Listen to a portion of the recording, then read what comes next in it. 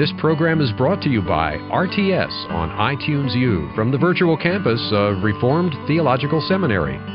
To listen to other courses or to access other materials from RTS, please visit us at itunes.rts.edu. Satan came to Eve in paradise in the form of a serpent to deceive her, Genesis 3:1. But the deceiving serpent has become a powerful dragon that instills fear and dread in his opponents. Notwithstanding, God's people know that Jesus Christ has conquered this dragon, even if his force and fury continue to be overpowering. Wherever the dragon goes, he wages war aimed at gaining victory. I stop for just a moment. When the Berlin Wall came down in 1989, when the Soviet Union came to an end in 1991, I was asked the question, what do you think is going to be the next war? Because Satan moves around in this world. So what do you see in the future? And my answer was, there will be war in Yugoslavia for quite some time. When that is settled, then you will see war by way of Islam. Have you noticed the influence of Islam throughout the world? I was rather naive by thinking that Islam is only found in the northern part of Africa. And then I found out that Islam is all the way down to the southernmost tip of Africa, Cape Good Hope. Every time you go to a gas station to fill up your tank, you are supporting Islam. And may I also say that Islam rules with the sword. Ever since the 7th century, the beginning of Islam, it has ruled by force. I see dire times coming, especially for the Christian church.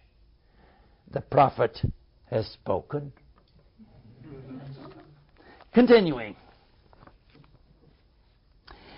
Note that this beast is depicted with 7 heads, 10 horns, and 7 crowns. These numbers are not to be taken literally, but symbolically.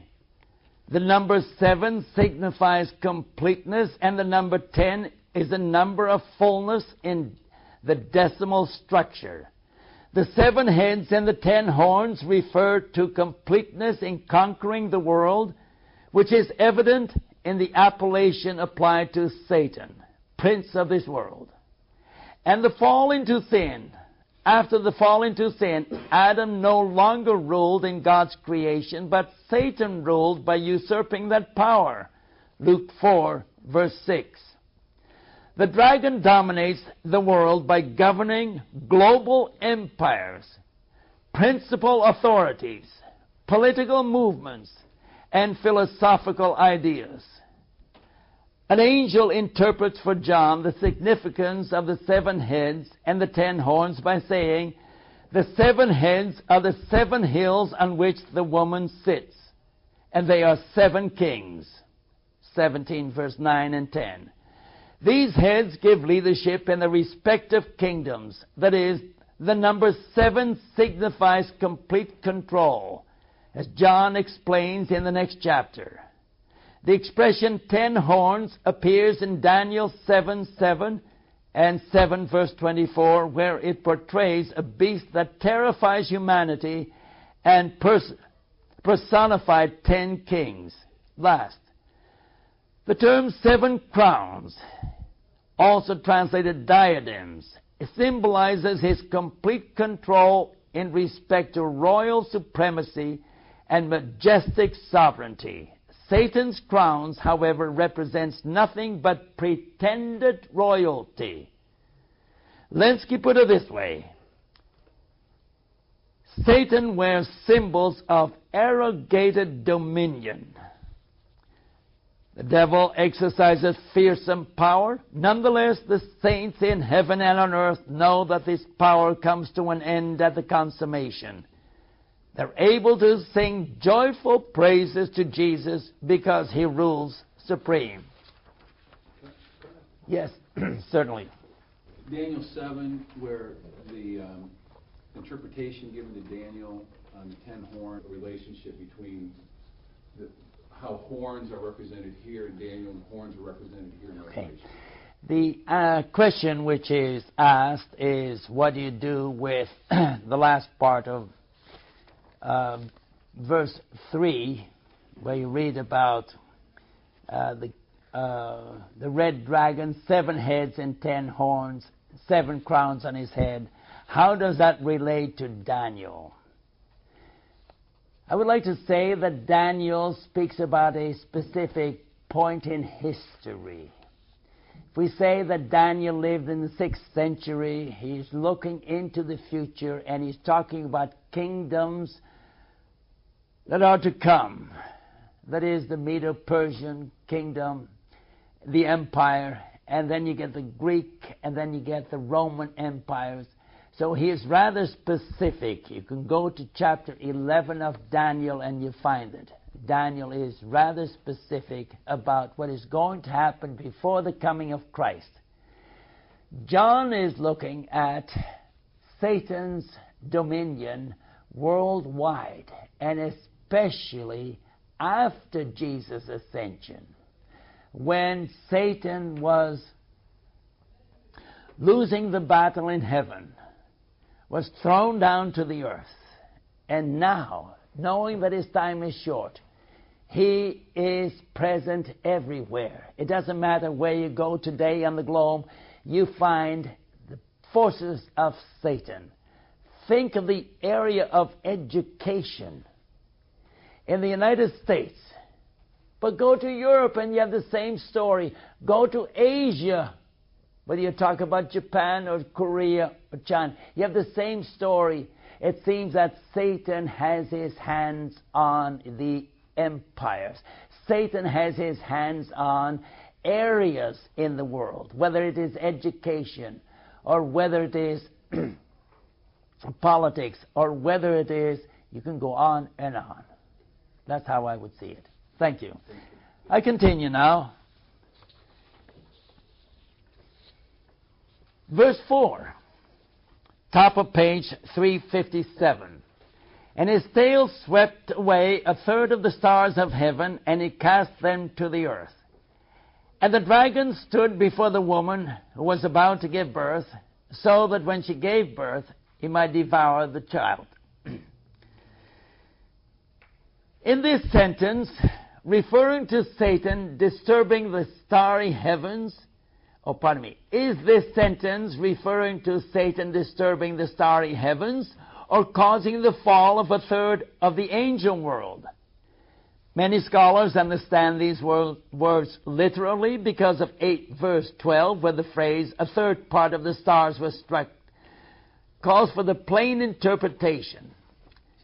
They also direct attention to Daniel 8, verse 10. The horn threw some of the starry host down to the earth and trampled upon them.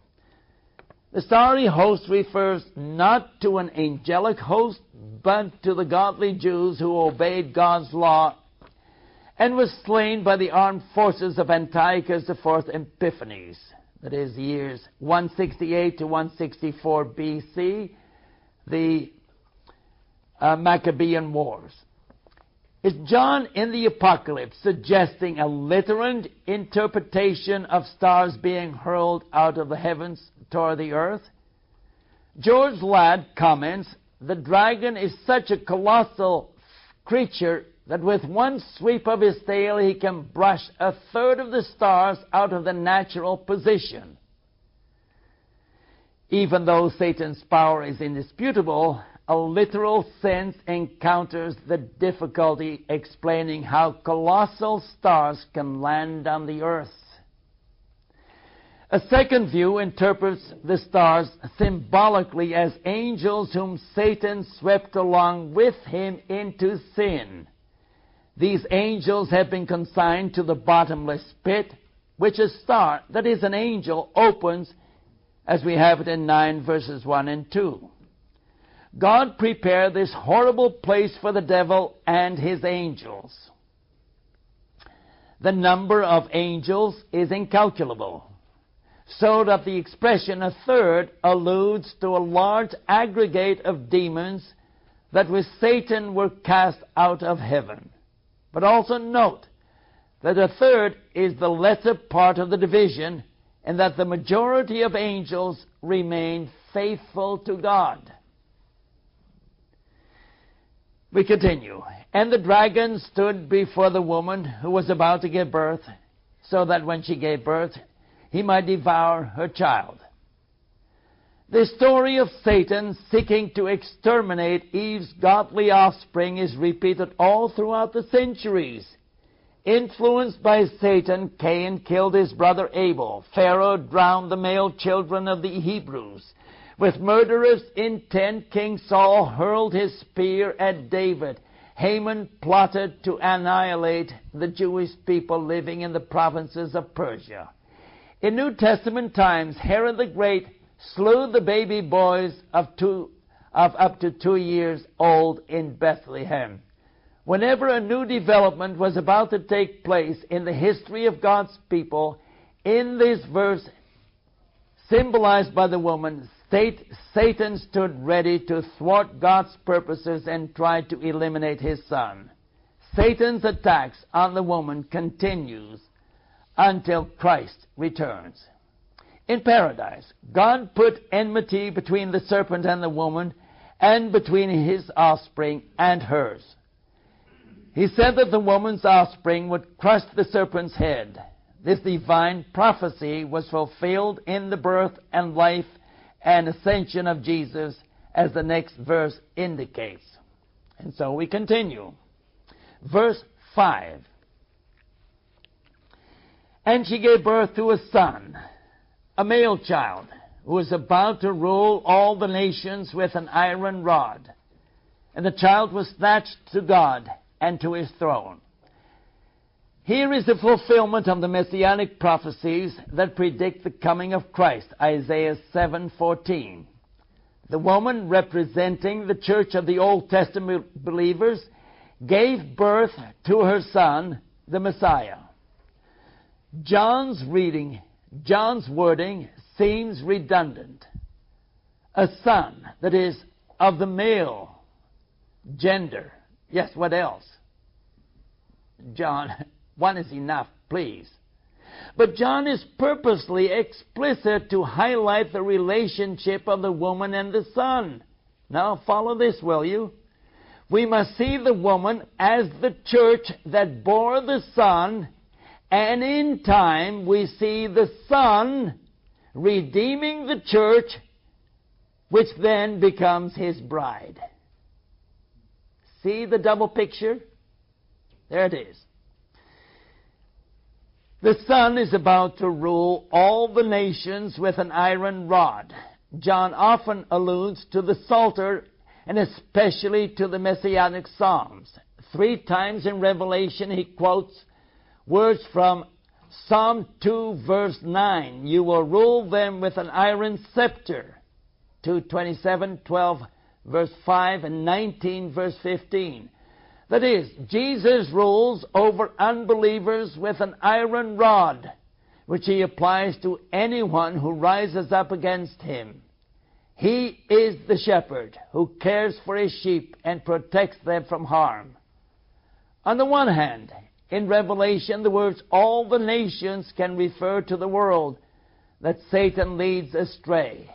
An angel announces, Fallen, fallen is Babylon the Great, which made all the nations drink the raging wine of her fornication. 14 verse 8. On the other hand, God gathers His own from all the nations so that they come and worship before Him. 15:4. Indeed, Christ rules by establishing His kingdom and applying His rule over all the nations of the world. Matthew 24:14. He rules supreme with justice and love as King of kings and Lord of lords.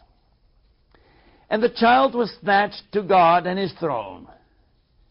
John writes nothing about the suffering, death, and resurrection of the Lord. But why does John omit these redemptive events? He telescopes Jesus' earthly life for several reasons. First, he calls attention to Satan's defeat at the Lord's birth and ascension. Next, he links Jesus' ascension to His rule over the nations. Third, he uses the ascension as a prelude to the next segment, namely warfare in heaven. And last, John mentions two main redemptive facts. He stresses Jesus' birth on earth, that includes His ministry, and His ascension into heaven, that includes His majestic rule. God is in control, for at the right moment He intervenes to safeguard His Son and causes Satan's strategies to collapse. God is the agent in the passive voice of the phrase, "The child was snatched to God." When Jesus took His rightful position on God's throne, Satan and his angels lost their place in heaven. Verse 6. And the woman fled into the desert, where she had a place prepared by God, so that she might be nourished for 1,260 days. Through the Antichrist, Satan directs his wrath primarily against the Christ, whom he seeks to eliminate and whose place he wants to usurp. Before the birth of the Messiah, the devil had tried to destroy the line of believers out of which Jesus would be born, but he failed. Then he attacked Jesus, but realized that his assault also ended in failure. After that, he began to persecute his followers who proclaimed and continued to proclaim the name of the Lord Jesus. All these efforts too result in failure because God protects His people. The woman represents Christ's church on earth, whose members flee to a place that God had prepared for them, namely the desert. The image of the desert evokes the account of Israel's 40-year stay in the Sinai Peninsula, Elijah's flight to the same desert, John the Baptist's sojourn in the desert of Judea. Paul also spent time in a desert, the one in Arabia. Three factors emerge from spending time in the desert. One, a person is completely dependent on God to provide the material and spiritual necessities of life. Two, the desert is always a temporary place. And three, the desert is a place where God trains His people spiritually and prepares them for service. Thus, the members of the church depend on God to be their provider and protector. They also realize that their stay on earth is but temporary, and they know they are being trained for more extensive duties. Just as Israel's time in the desert of Sinai was temporary, while Israelites longed for permanence in the promised land, so the church today, waiting on earth, longs to be with Christ forever. God prepares a place of protection and nourishment for the church for 1,260 days. Even though her members suffer oppression and persecution, God never allows the annihilation of the church.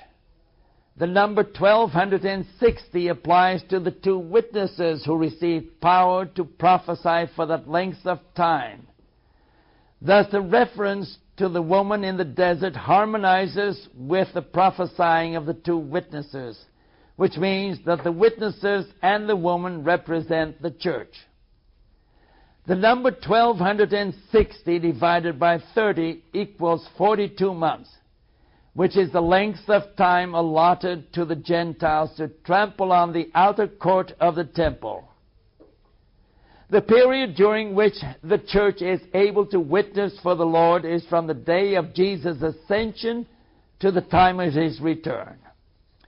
The beast of the earth has been given a mouth to blaspheme God's name and to exercise authority for a period of 42 months. That equals 1,260 days. The devil, therefore, has been given exactly the same length of time the church on earth has received. In short, the meaning of these numbers in chapters 11 and 12 is the same. And now we talk about warfare in heaven. Peter, writing about the ascension of the Lord, says that Jesus Christ has gone into heaven and is at God's right hand with angels, authorities, and powers in submission to him. We stop for that in 1 Peter 3:22. Jesus proclaimed victory over the spiritual forces that opposed him.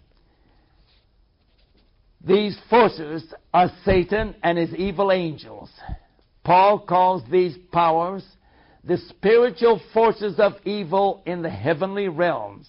Ephesians 6:12. Victory came when the archangel Michael and his angelic host conquered these evil forces by casting them out of heaven and hurling them to the earth. Verse 7 and 8. And there was war in heaven. Michael and his angels fought against the dragon, and the dragon and his angels fought back, and did not prevail, and a place in heaven was no longer found for them. All through history, until Jesus' ascension, Satan could appear in God's presence. Job 1 verse 6. Satan, whose name means the accuser, could even accuse the high priest Joshua in the presence of God, but the Lord rebuked him. Zechariah 3 verse 1 and 2. Also, Jesus told the 72 disciples who returned from the mission assignment, I saw Satan falling like lightning from heaven. Luke 10:18. In other words, Satan had not been yet denied access to God's presence, but could accuse God's people day and night. When Jesus completed his mediatorial work on earth, he ascended to heaven and took his seat at God's right hand. His entry into heaven made it impossible for Satan to come before God to accuse the saints. Jesus assumed the role of the attorney at law, the advocate with the Father. 1 John 2:1. He paid the price to set his people free, and as a result, Satan has been unable to bring slanderous accusations against God's people. Thus, Satan and his host were denied a place in the presence of the Almighty. We read, Michael and his angels fought against the dragon, and the dragon and his angels fought back. The name Michael means, who is like God. As one of the archangels, he wages war against the archangel Satan, who wants to be like God. Michael is mentioned in the Old Testament as a prince and protector of God's people in Daniel chapter 10. It is he who with his angels attacked and fought the dragon and his cohorts. The grammatical construction indicates that the dragon is an angel, for he fights at the head of his multitude of angels. Note that not Satan, but Michael is the one who leads the attack. He forces the evil one into battle, which is an indication that he has the upper hand and is sure of the victory. We continue. And did not prevail, and a place in heaven was no longer found for them. Satan and his cohorts had to acknowledge Jesus' victory and their defeat when the Lord ascended to the throne. Far from accepting the reality of their overthrow, They faced Michael and his formidable host of angels, who drove them out of heaven and into a fierce battle. Satan's war with God began when the human race was plunged into sin. When believers in the Old Testament era were taken to heaven, Satan accused them before God of being unworthy sinners. As accuser of the saints, he had free access to God's presence. The devil was not alone in his opposition to the saints entering heaven. He employed fallen angels to work for him. For instance, the Old Testament relates the account of a lying spirit standing before God, who gave him permission to put a lie in the mouths of the prophets as they counseled the kings of Judah and Israel. Since Christ's victory over sin and death, these evil spirits can no longer appear before God to accuse the saints. Indeed, not a single accusation can be brought against them, for God listens only to their praises, confessions, gratitude, and petitions. Hence, a new era has dawned, in which Satan and his angels have lost their place in heaven and are restricted to a place on earth. On that same earth, God gave the woman a place and protected her. Wherever Jesus reigns, wherever the world domination of the Lamb is already established, there the adversary of God has neither place nor rights. Verse 9, and the great dragon was cast down, that ancient serpent called the devil and Satan, the deceiver of the whole world. He was cast down to the earth, and his angels were cast out with him.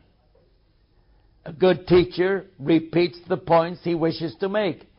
So John mentions the downfall of Satan a total of 5 times in 3 verses. The great dragon and his followers are cast down to the earth, for heaven is now off limits to them. The series of names, great dragon, ancient serpent, devil, Satan, and deceiver, is given for at least 3 reasons: to identify the one whom Christ has conquered, to alert the dwellers on earth of the devil's grim power, and third, to illustrate this monster's capability to destroy and deceive. The great dragon. Here is a picture of the primeval power of chaos. That is, the dragon is called great because of his enormous power. He gives his power, throne, and authority to the beast that rises up out of the sea. B, that's ancient serpent. The adjective ancient is a reference to Satan, who in the form of a serpent deluded Eve in paradise. John uses the term serpent as a synonym for dragon. In fact, it appears 5 times in Revelation. Paul even warns the church not to listen to the serpent's whispers, and so being led astray to depart from Christ. C, the devil. The Greek term diabolos comes from the preposition dia, meaning through, and the verb balein, to throw, and means to throw over or across, to divide, set at variance, accuse, bring charges, slander, inform, reject, misrepresent, deceive. This is an accurate description of the devil's activities.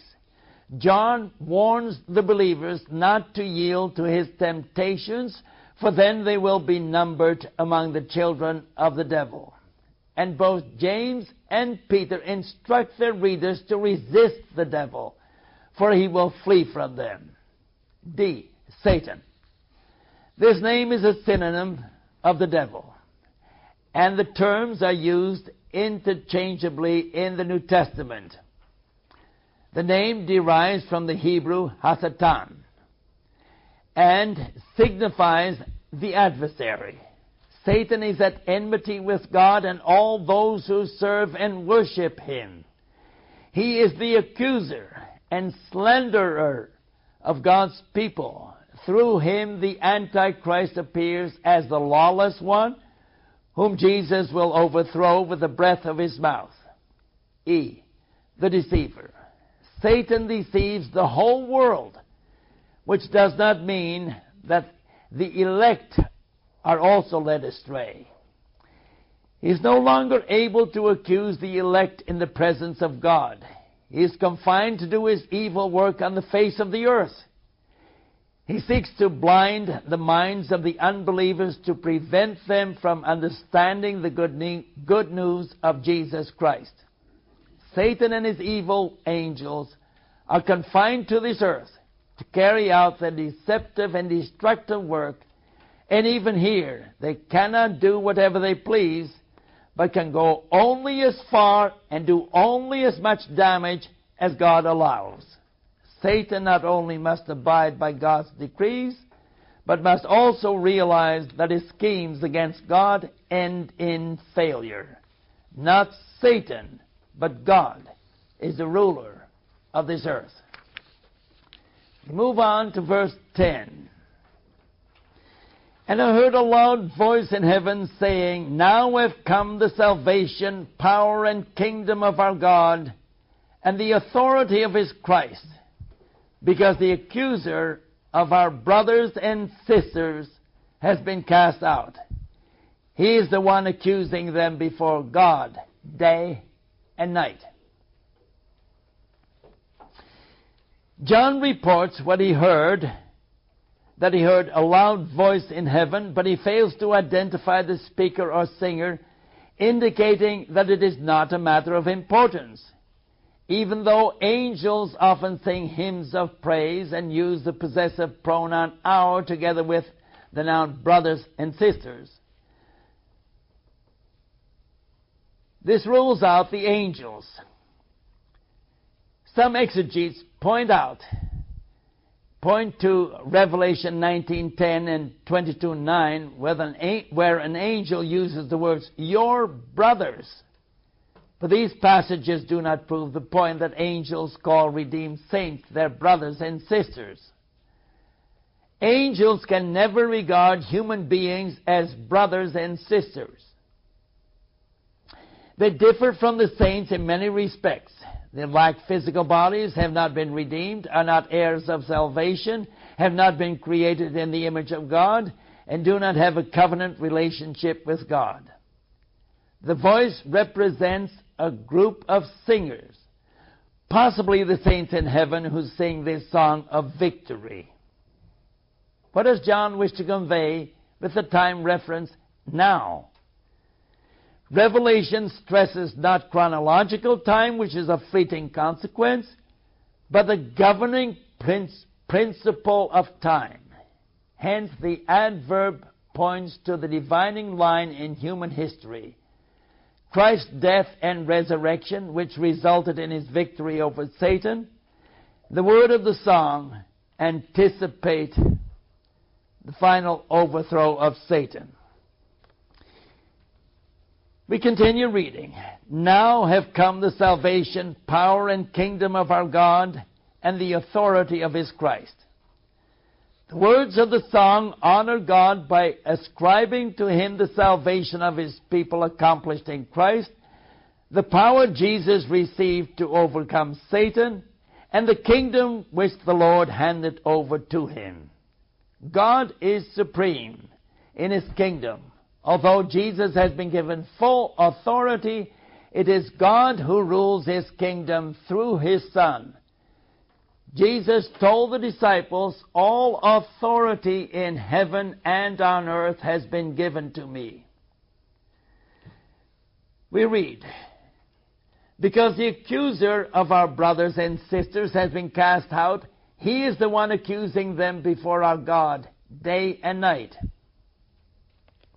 It is not Michael and his angels who receive praise for the overthrow of Satan, but Christ, who exercises supremacy in his kingdom. When Jesus ascended to the throne, with full authority to rule, Satan was cast out of heaven.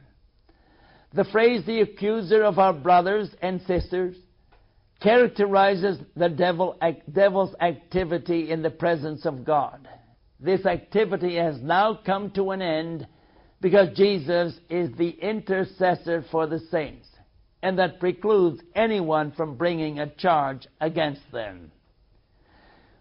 What is the significance of the present tense of the participle in the one accusing them? Cast down to the earth. Satan can no longer accuse the believers before God's throne. But he does not accept defeat so as to desist from his evil works. On the contrary, Satan continues his attacks day and night by constantly accusing the followers of Christ and torturing their consciences. He does so by first enticing a person to sin. Next, if he is successful, he taunts the sinner with accusations. However, he fails miserably in his endeavors in view of God's forgiving grace through the shed blood of Christ Jesus. Hebrews 9:22. Verse 11. And they have overcome him by the blood of the Lamb and by the word of their testimony, and they did not love their lives even in the face of death. John presents a picture that portrays the redeemed people of God, a picture that is not limited by chronological time. He is concerned with the past, but at the same time with the present and the future. So he writes in the past tense as if all God's children have already entered into glory. John writes confidently about the victory of the saints, even though the time of Christ's return has not yet come. On the other hand, countless multitudes have already been victorious and are now with the Lord. They claim victory with Christ on the basis of His shed blood that has redeemed them from sin and set them free from Satan's accusations.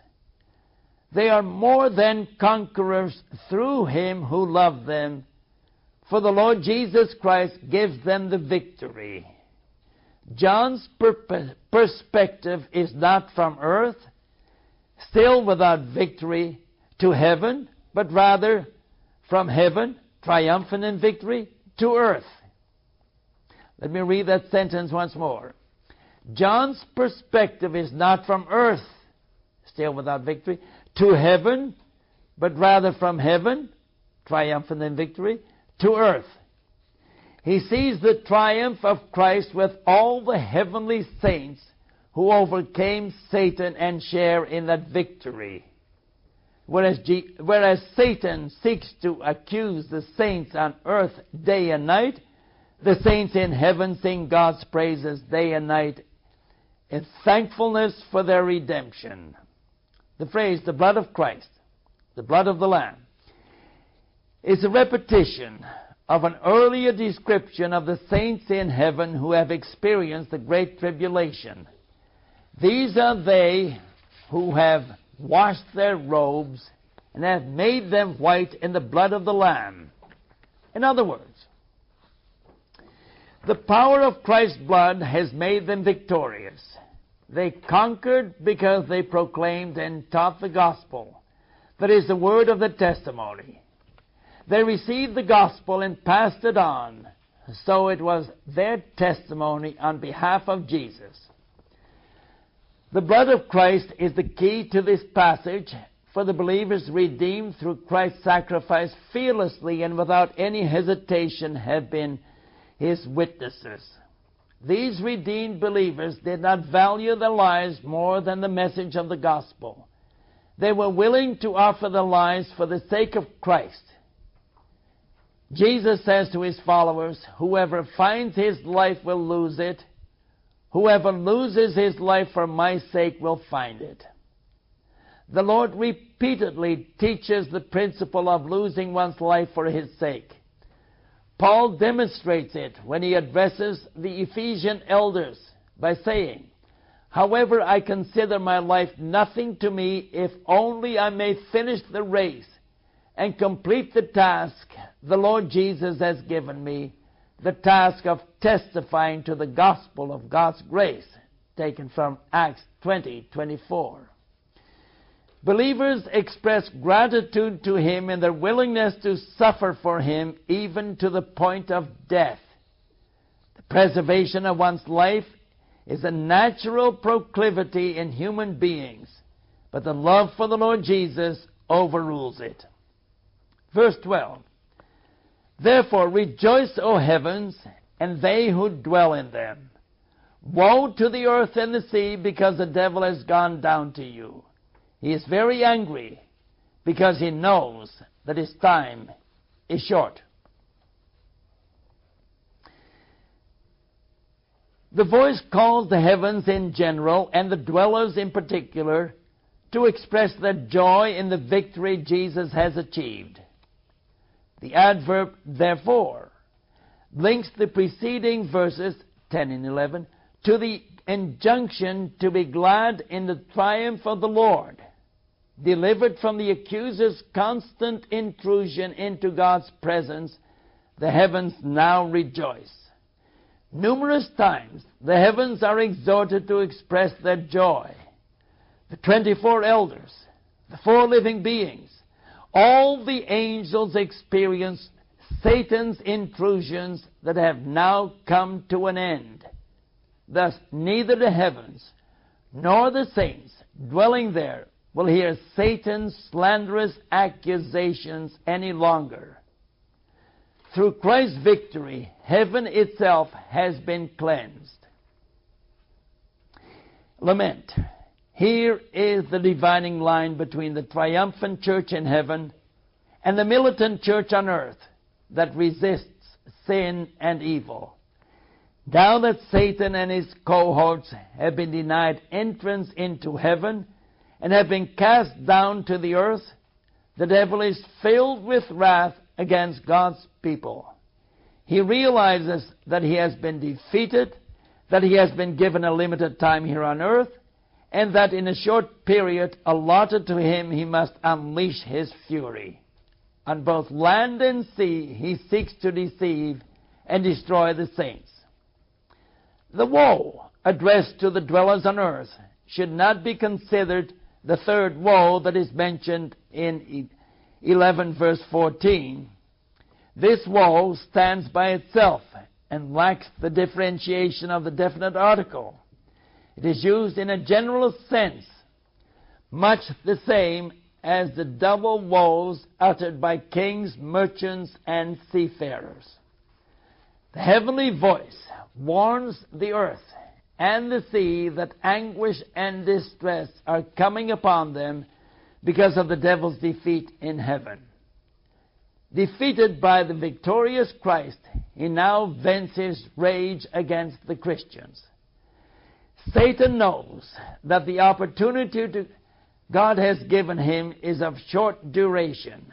It is the same as the 3.5 years, the 42 months, or the 1260 days mentioned elsewhere. These indications of time are not to be taken literally, but figuratively. The Apocalypse features time not in terms of chronology, but as an ideal. This book presents time as an idea in summary form without quantifying it in terms of years or centuries. Not Satan, but God controls time and space. Therefore, the saints on earth know the limitations of the devil as they rely on God's protective care. Now verse 13. And when the dragon saw that he was cast down to the earth, he pursued the woman who gave birth to a male child. This verse is filled with symbolism. The dragon is the symbol of Satan, the woman is the church, the male child is Christ. Unable to attack the exalted Lord in heaven, the devil on earth seeks to destroy the church, the body of Christ. Jesus and his followers are one body, and Saul learned as Saul learned when Jesus asked him, "Why do you persecute me?" Christ is the head, and we are his body.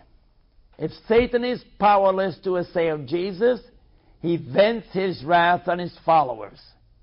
He persecutes Christians, as is evident not only throughout the centuries, but also today. The words "cast down" or "cast out" appear here for the 5th time. These words sound a note of victory over Satan's defeat, even though the church on earth must endure his wrath.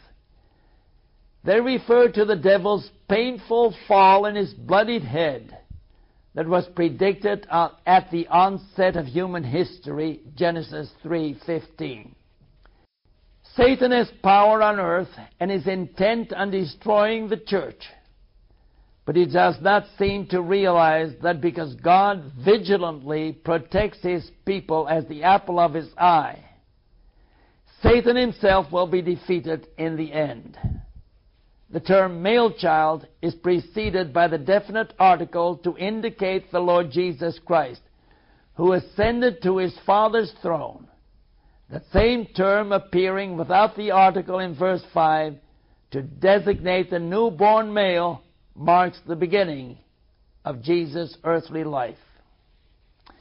Verse 14, "And 2 wings of a great eagle were given to the woman, so that she might fly into the desert to her place, where she might be nourished for a time, times and a half time away from the presence of the serpent." John relies on the Old Testament for symbolic pictures. God told the Israelites at Mount Sinai that he had carried them on the wings of an eagle and brought them to himself. Exodus 19, verse 4. The Israelites had just escaped from the clutches of Pharaoh's soldiers and could testify that God had carried them safely across the Red Sea. Other passages speak of the protective wings of the eagle.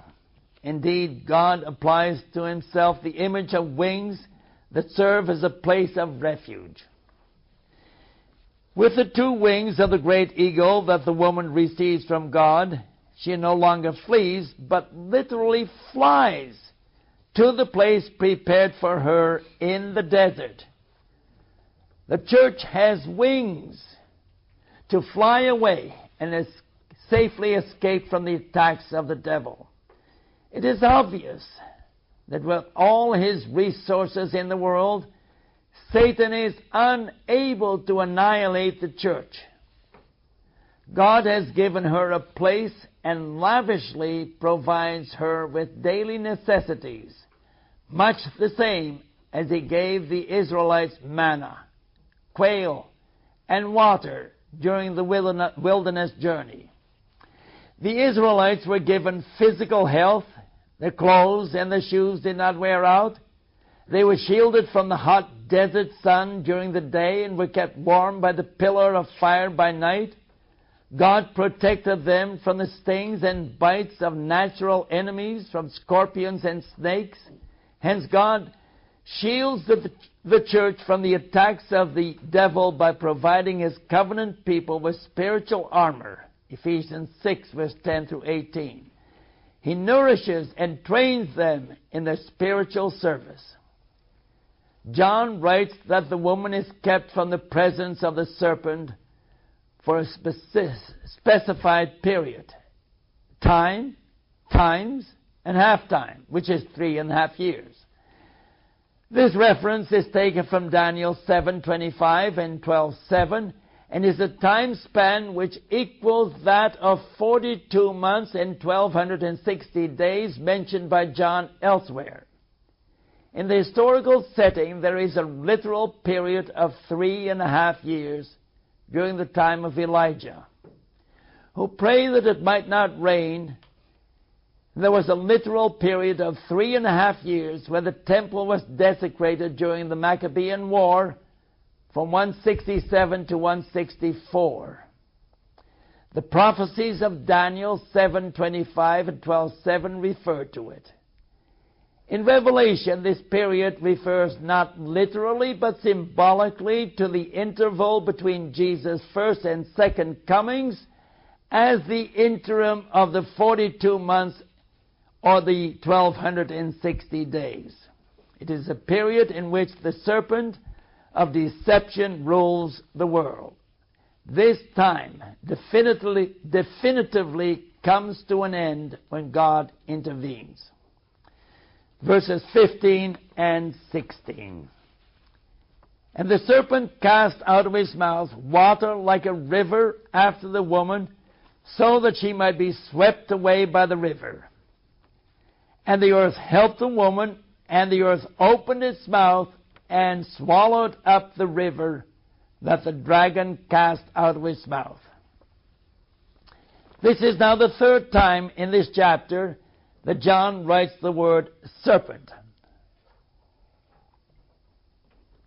His choice is not merely stylistic. It attests to the craftiness of Satan, who has been losing the battle against God and the church. He is trying once more with trickery to overwhelm the woman and bring her to ruin. He does this by unleashing a stream of water in the desert where God placed her.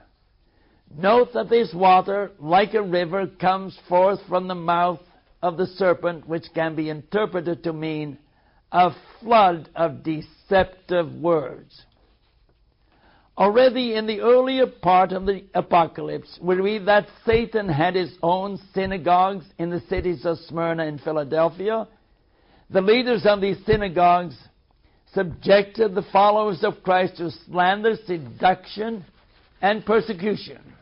And voices of deception via the media today engulf the members of the church so that they are in danger of being swept away. But the believers are always aware of Satan's parody that Revelation displays. The river of deception and death is contrasted by the river of water of life flowing from God's throne. God constantly encourages His people not to fear, even when the floodwaters threaten to overwhelm them. He comforts them by saying, "When you pass through the rivers, they will not sweep over you." Isaiah 43:2. The floodwaters of falsehood, malice, crime, and suffering will not be able to overtake them, for God is in charge. His people are not swept away by the torrents swirling around them, but are kept safe.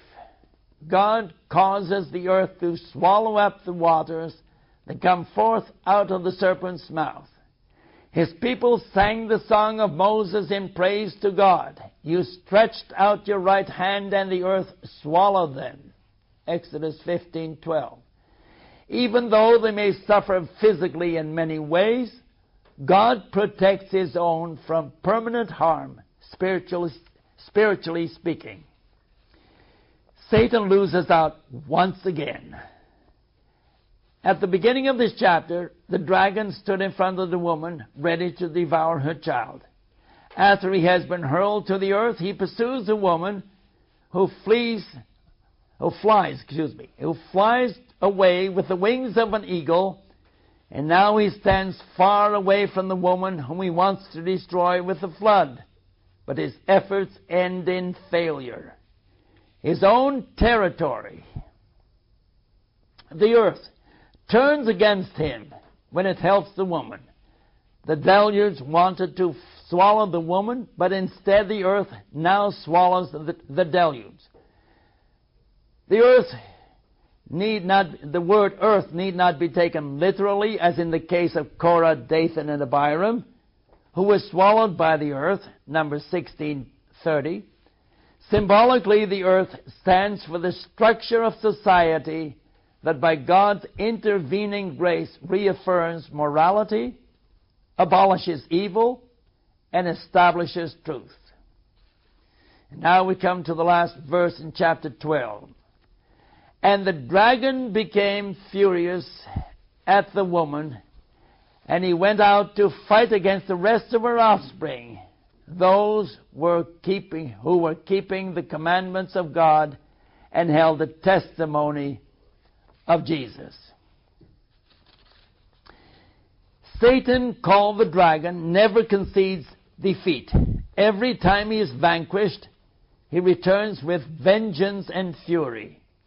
He is unable to reach the victorious Christ, and thus he turns his wrath on the church. He is unable to swallow the church as a whole, and thus he fights Christians faithful to their Lord.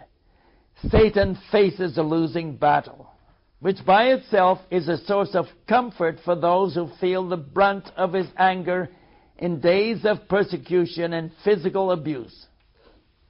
What is the meaning of the phrase, "He went out to fight against the rest of her offspring"? If we take the development of this chapter sequentially, we could infer that Satan has been successful in destroying the church and now wants to conquer the individual believers who form the remnant. The context, however, reveals that Satan has not been able to remove the church because the earth absorbed the flood he sent to swallow her. The rest of her offspring points to the church as a whole, which remains intact until the return of Christ. God will never, no never, leave or forsake her. John has come to the end of the chapter and now summarizes the content of verses 13 through 16. The author, steeped in the Old Testament, goes back to the beginning of human history, where the words serpent and offspring already appear. Genesis chapter 2 and 3. Especially 3. God said to the serpent, I will put enmity between you and the woman, and between your offspring and hers. Genesis 3:15.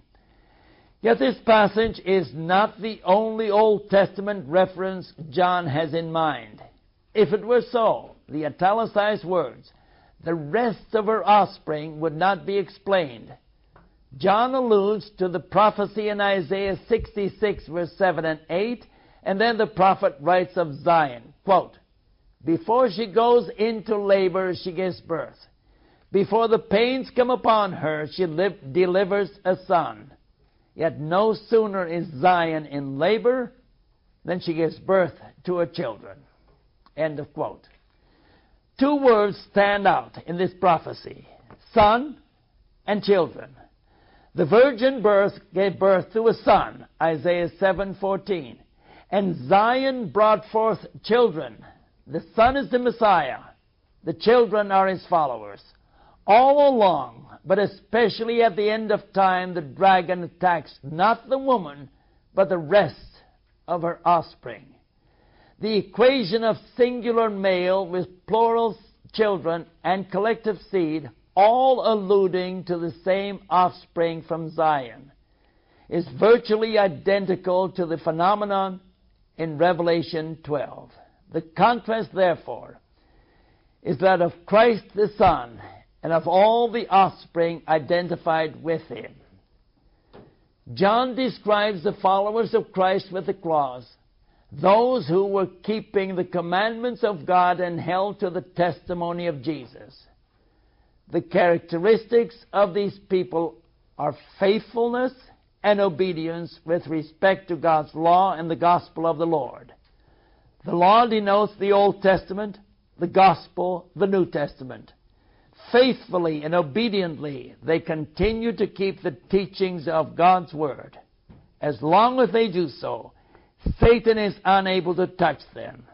These followers advance the cause of Christ's kingdom in this world, wherever they are. Verse 17 reveals the dragon's aim to destroy those who are Christ's followers. At the same time, it forms a bridge to chapter 13 that introduces the dragon, giving power to the beast from the sea and the beast from the earth. Every time the dragon plots against God and his people, he faces inevitable defeat. This fact, indeed, comforts and assures all believers of their safety and spiritual welfare. That was quite a chapter. Yes. The preceding program has been brought to you by RTS on iTunes U from the virtual campus of Reformed Theological Seminary, and may not be reproduced or disseminated in part or in whole for sale or for profit without expressed written consent. To listen to other courses or to access other materials from RTS, please visit us at itunes.rts.edu.